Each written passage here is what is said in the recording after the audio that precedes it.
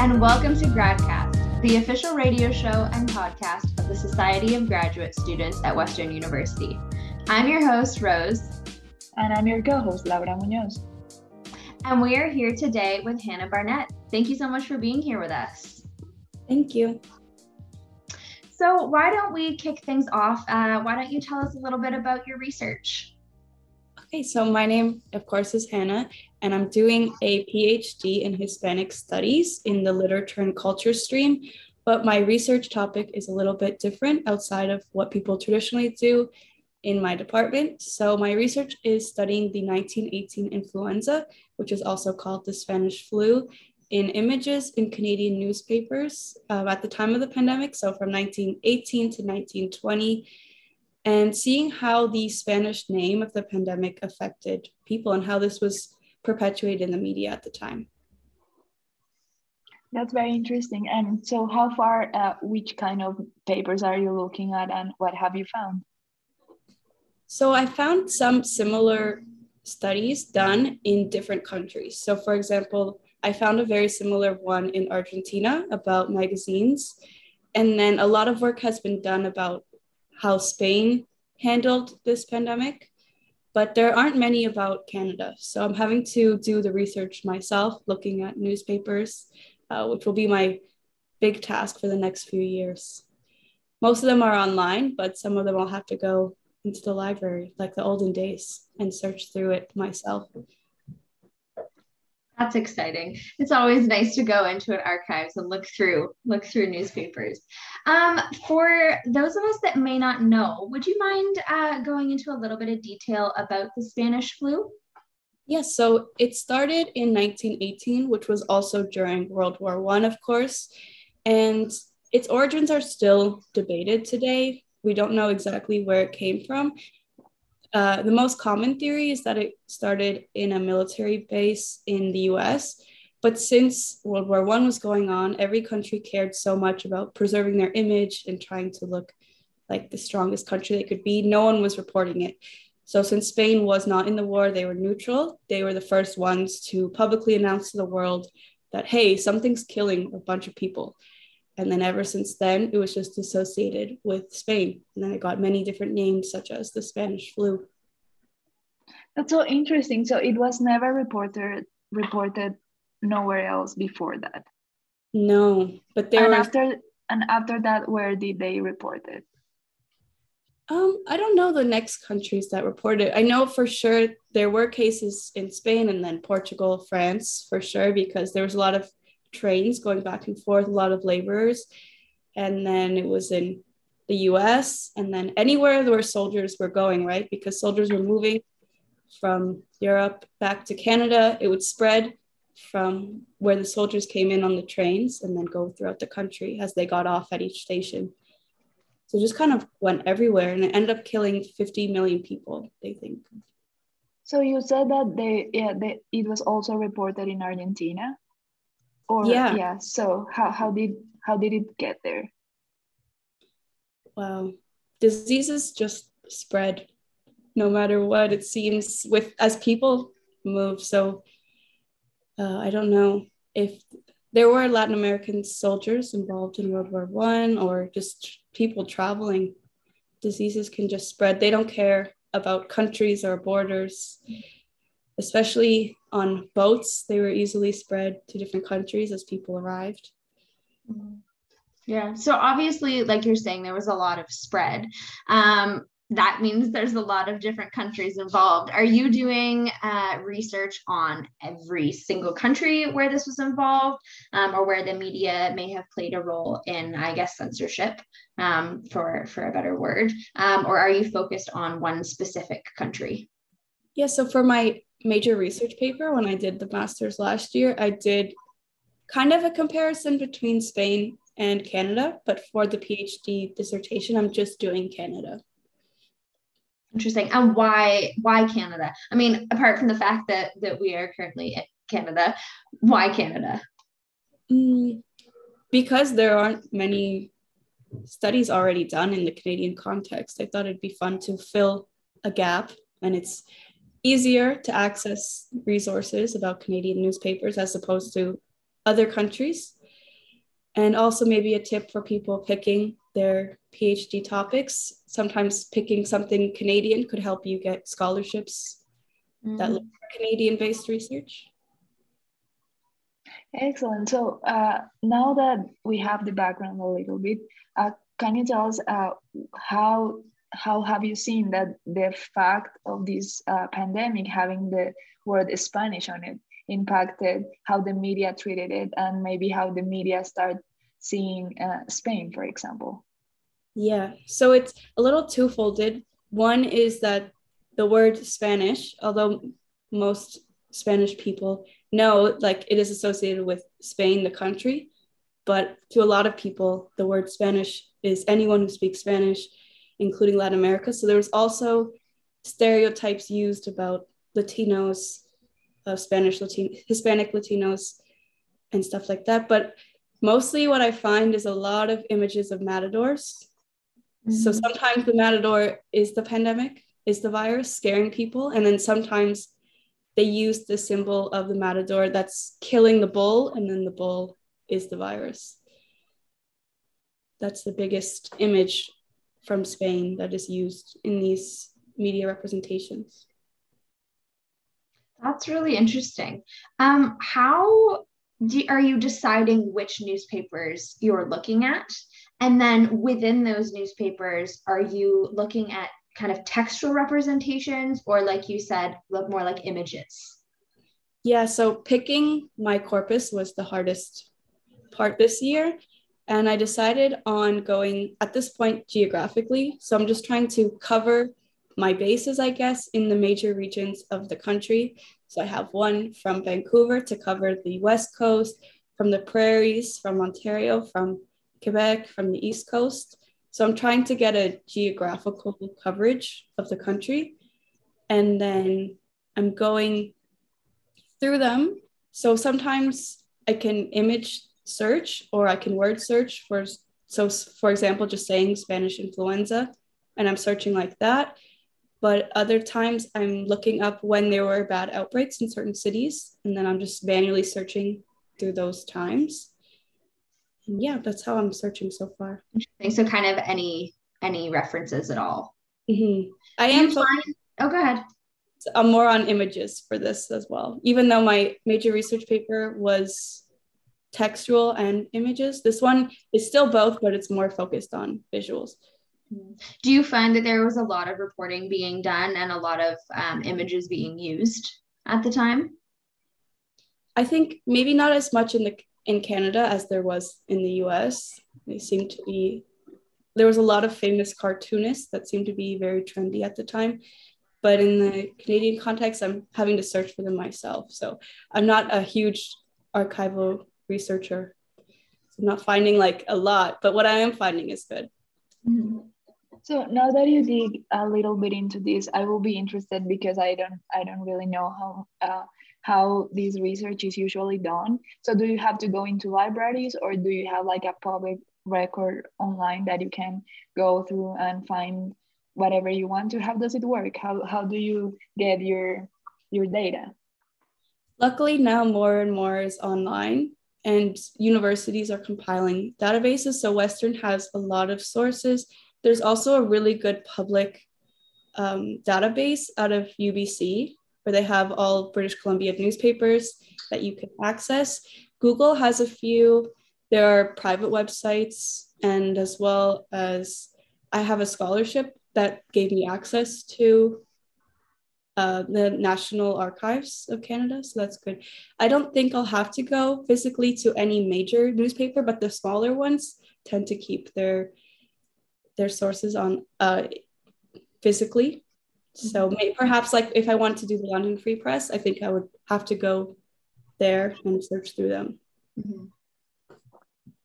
Are you finding, as you're kind of going through these newspapers, that there's any areas, and I guess by areas, I'll say provinces in Canada, that weren't talking about the flu quite as much as others, or were there some that noticeably reported a lot more on it? I think the more populated an area seem to be the more cases and then the more stories, but that's precisely why I'm picking different regions. I want to see if in one province or one region, say in Quebec, they never used the Spanish Association or things like that, right? So that's why I'm picking such a geographical areas. That's why, yeah.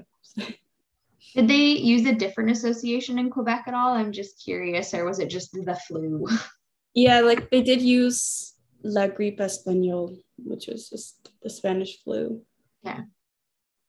Interesting. And so far, I was thinking if you have found any like relationships between the Spanish flu, or how the media treated the Spanish flu, for example, and how the media treats a pandemic right now. Are there like any similarities that you have noticed?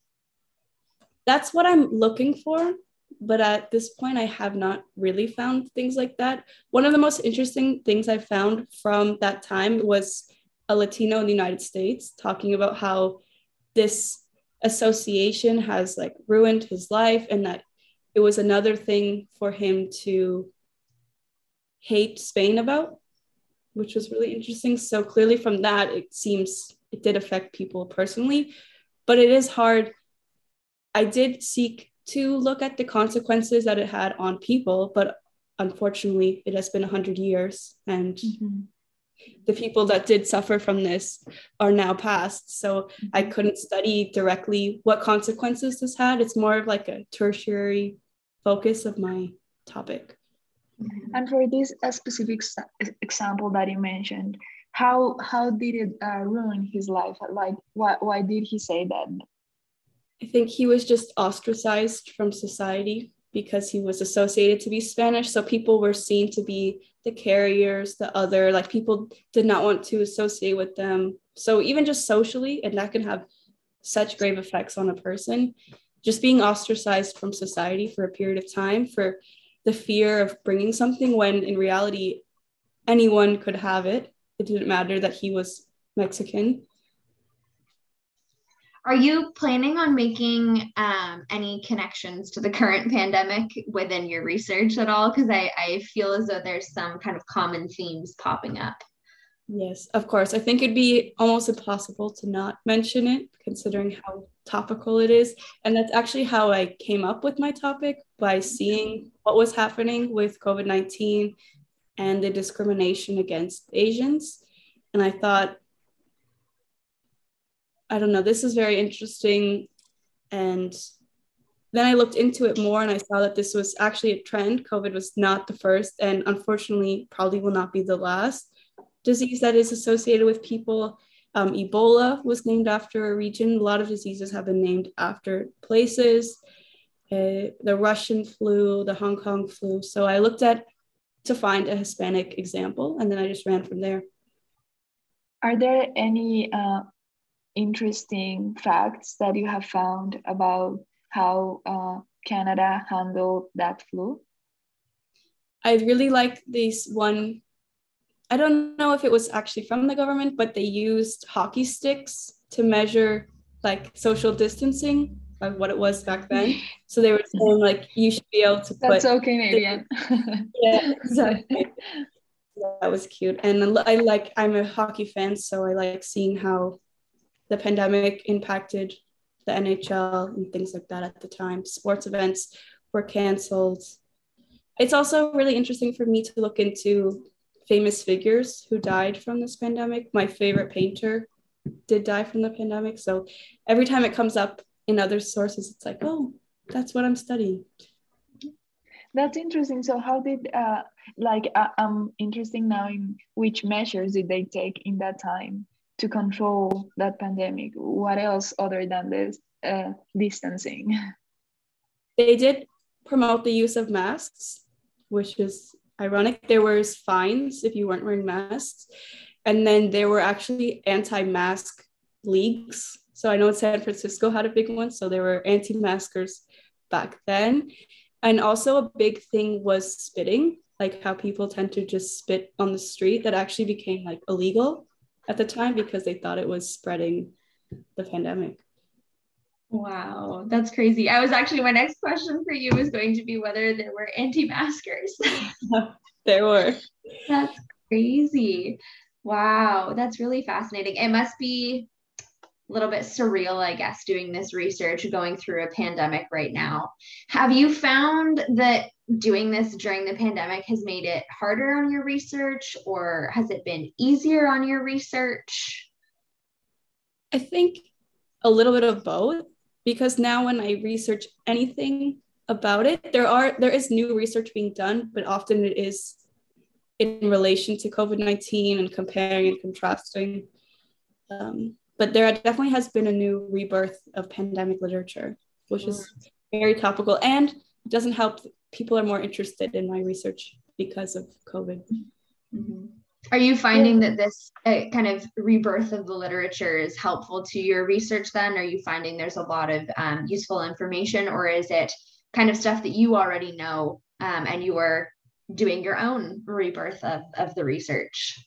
Yeah, a lot of it is what did we learn from the Spanish flu or comparing them. And there's only so much that can be repeated in different articles. So, but I do find it fascinating, and it sometimes when I do think of them in comparison, it's like a hopeful reminder that the Spanish flu ended, right? So it gives me that hope that eventually this will end too. Mm-hmm. How long did it last? About 2 years, 1.5 to 2 years. Some people say it ended in 1919, but then some people say it ended in 1920. Okay. And how do they determine that it ended? Because I saw that it's H1N1, so it's still a circulating virus in population, but I guess the pandemic, like people were not dying as much anymore. Exactly. Or how do they like, where do they say, okay, it's over? Yeah, I think I am taking a course to learn more about the science aspect of pandemics. And I'm guessing it just when case levels decreased to a certain point, or perhaps it became endemic in certain regions, then like more diseases come along and become the focus. And then the Great Depression, like there was a lot of things happening at the same time. And yeah, it still occurs, which is scary considering how deadly it was, but we're lucky to have more public health measures tracking the cases now. So I don't think it'll be a big concern. And do you know for how long did they continue with these like measurements, like distance and mask wearing and not spitting on the streets? Like, do you know how long did it take for them to remove those restrictions? I don't know about the restrictions, but there were a lot of positive public health outcomes of this pandemic. So for example, I believe the public health Ministry of Canada was created. Like, so health regulatory bodies were created as a result, and then they could continue measures from there. Interesting. So you're saying that there was kind of a discrepancy in the end of like when the end of this happened. So what is your time period that you're using for your research? I'm definitely going into 1920 for sure, because there are like, I think the fourth wave and it just wasn't as significant, right? And just sometimes it happens that people got sick and then natural herd immunity was what they had to rely on at the time. So less people were getting sick because they were already sick or they had immunity from previous outbreaks. Do you think that if you were to go past that kind of 1920 period that you would still find references to the flu in newspapers, or was it really one of those things that kind of once it was out of everyone's minds, they weren't really reporting on it anymore? That is a chapter from my thesis that I have in mind of how did this affect the way the world or Canada viewed Spain for the rest of time until today. People still think that Spain has some responsibility for this pandemic, although I do not agree. Like, how did this influence other historical events? So maybe during Franco's reign, or I know in the 90s, there was a big fishing dispute between Canada and Spain. So I do want to look in there to see if they maybe brought up this concept again. So for example, if I found something about like Spain's fish are infected, right? If people trying to spin the Spanish influenza in that way, weaponizing the fear, right? Yeah, that's really interesting. That's very, very interesting, because I was actually wonder how did this flu get like get into politics? How did it affect it? I don't know, maybe elections, or like how people will decide how to vote or where to go, for example. Yeah, I think it was not as bad as it is today. And I think that's mostly because, I mean, social media and traditional media are very similar, but it's the constant access to the news that we have today. And you see what every politician is saying about COVID. But back then, you didn't know every single politician's stance. And people were just so scared. And they didn't really need to blame each person for it, right? They were just in survival mode. I am curious to kind of backtrack a little bit.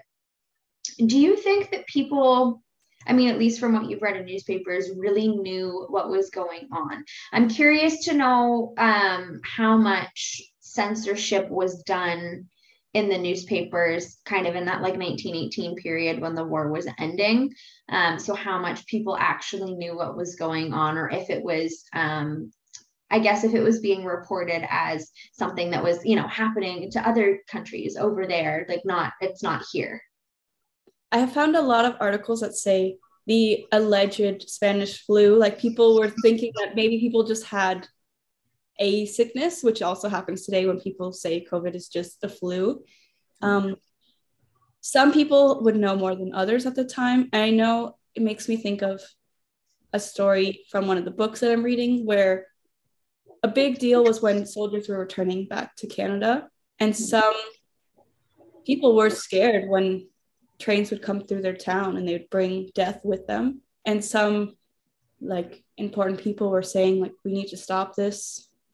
But I think that everything was focused on the war, the wartime effort. That was the big concern. And oftentimes people call the 1918 influenza like just a footnote to World War I.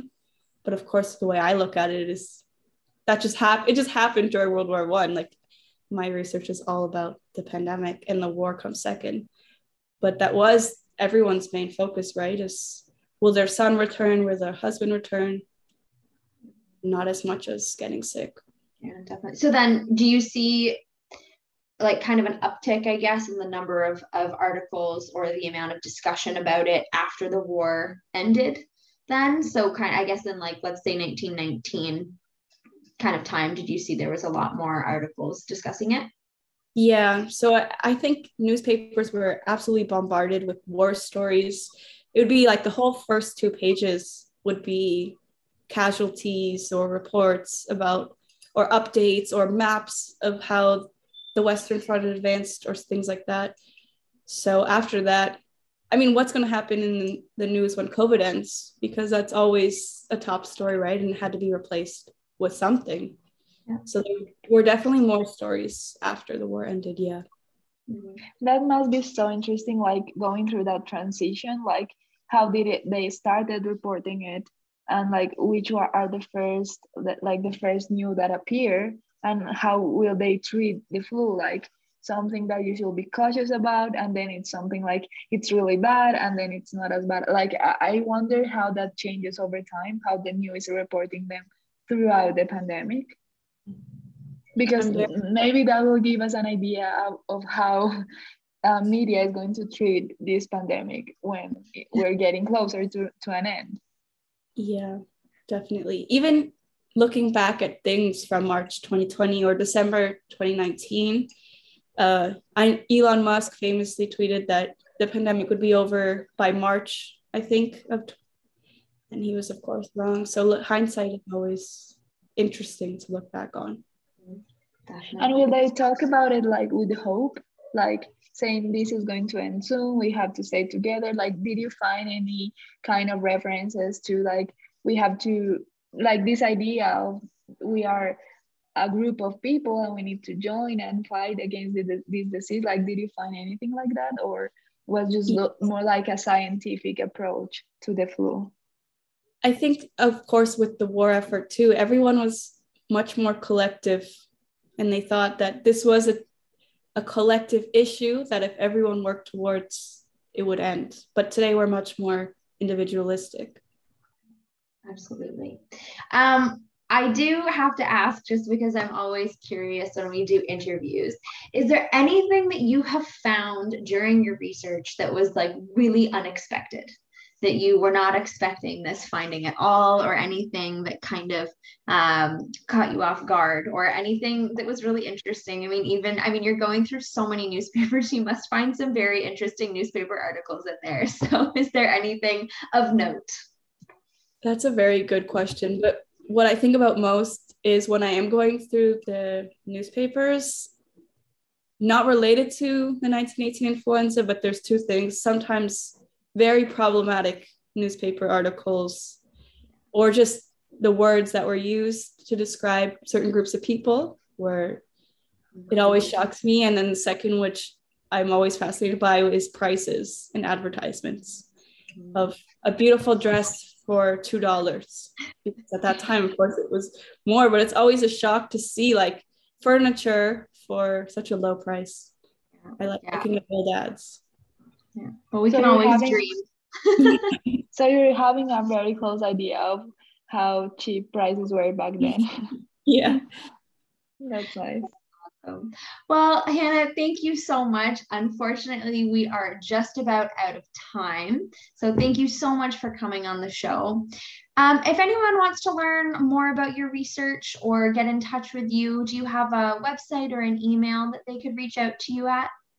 I would love for anyone to reach out to me on LinkedIn. It's just my name, Hannah Barnett. Or if you search Western, I'm sure it'll come up with that as well. Amazing. Thank you so much. Thank you for having me. This has been GradCast, the official radio show and podcast of the Society of Graduate Students at Western University. I've been your host, Rosemary Giles, and my co-host was Lara. We've been speaking with Hannah Barnett, and this episode was also produced by Lara. If you'd like to be involved with the show or get in contact with us, email us at gradcastradio@gmail.com. You can also follow us on Instagram, Facebook, or Twitter at GradCastRadio. To listen to us, we're on Western Radio 94.9 FM. You can also find all of our episodes on our website at gradcast.ca or on podcast apps like Podbean, iTunes, and Spotify. Alternatively, select podcasts have been uploaded to YouTube at GradCast Radio. Thank you for listening and have a great night, everyone.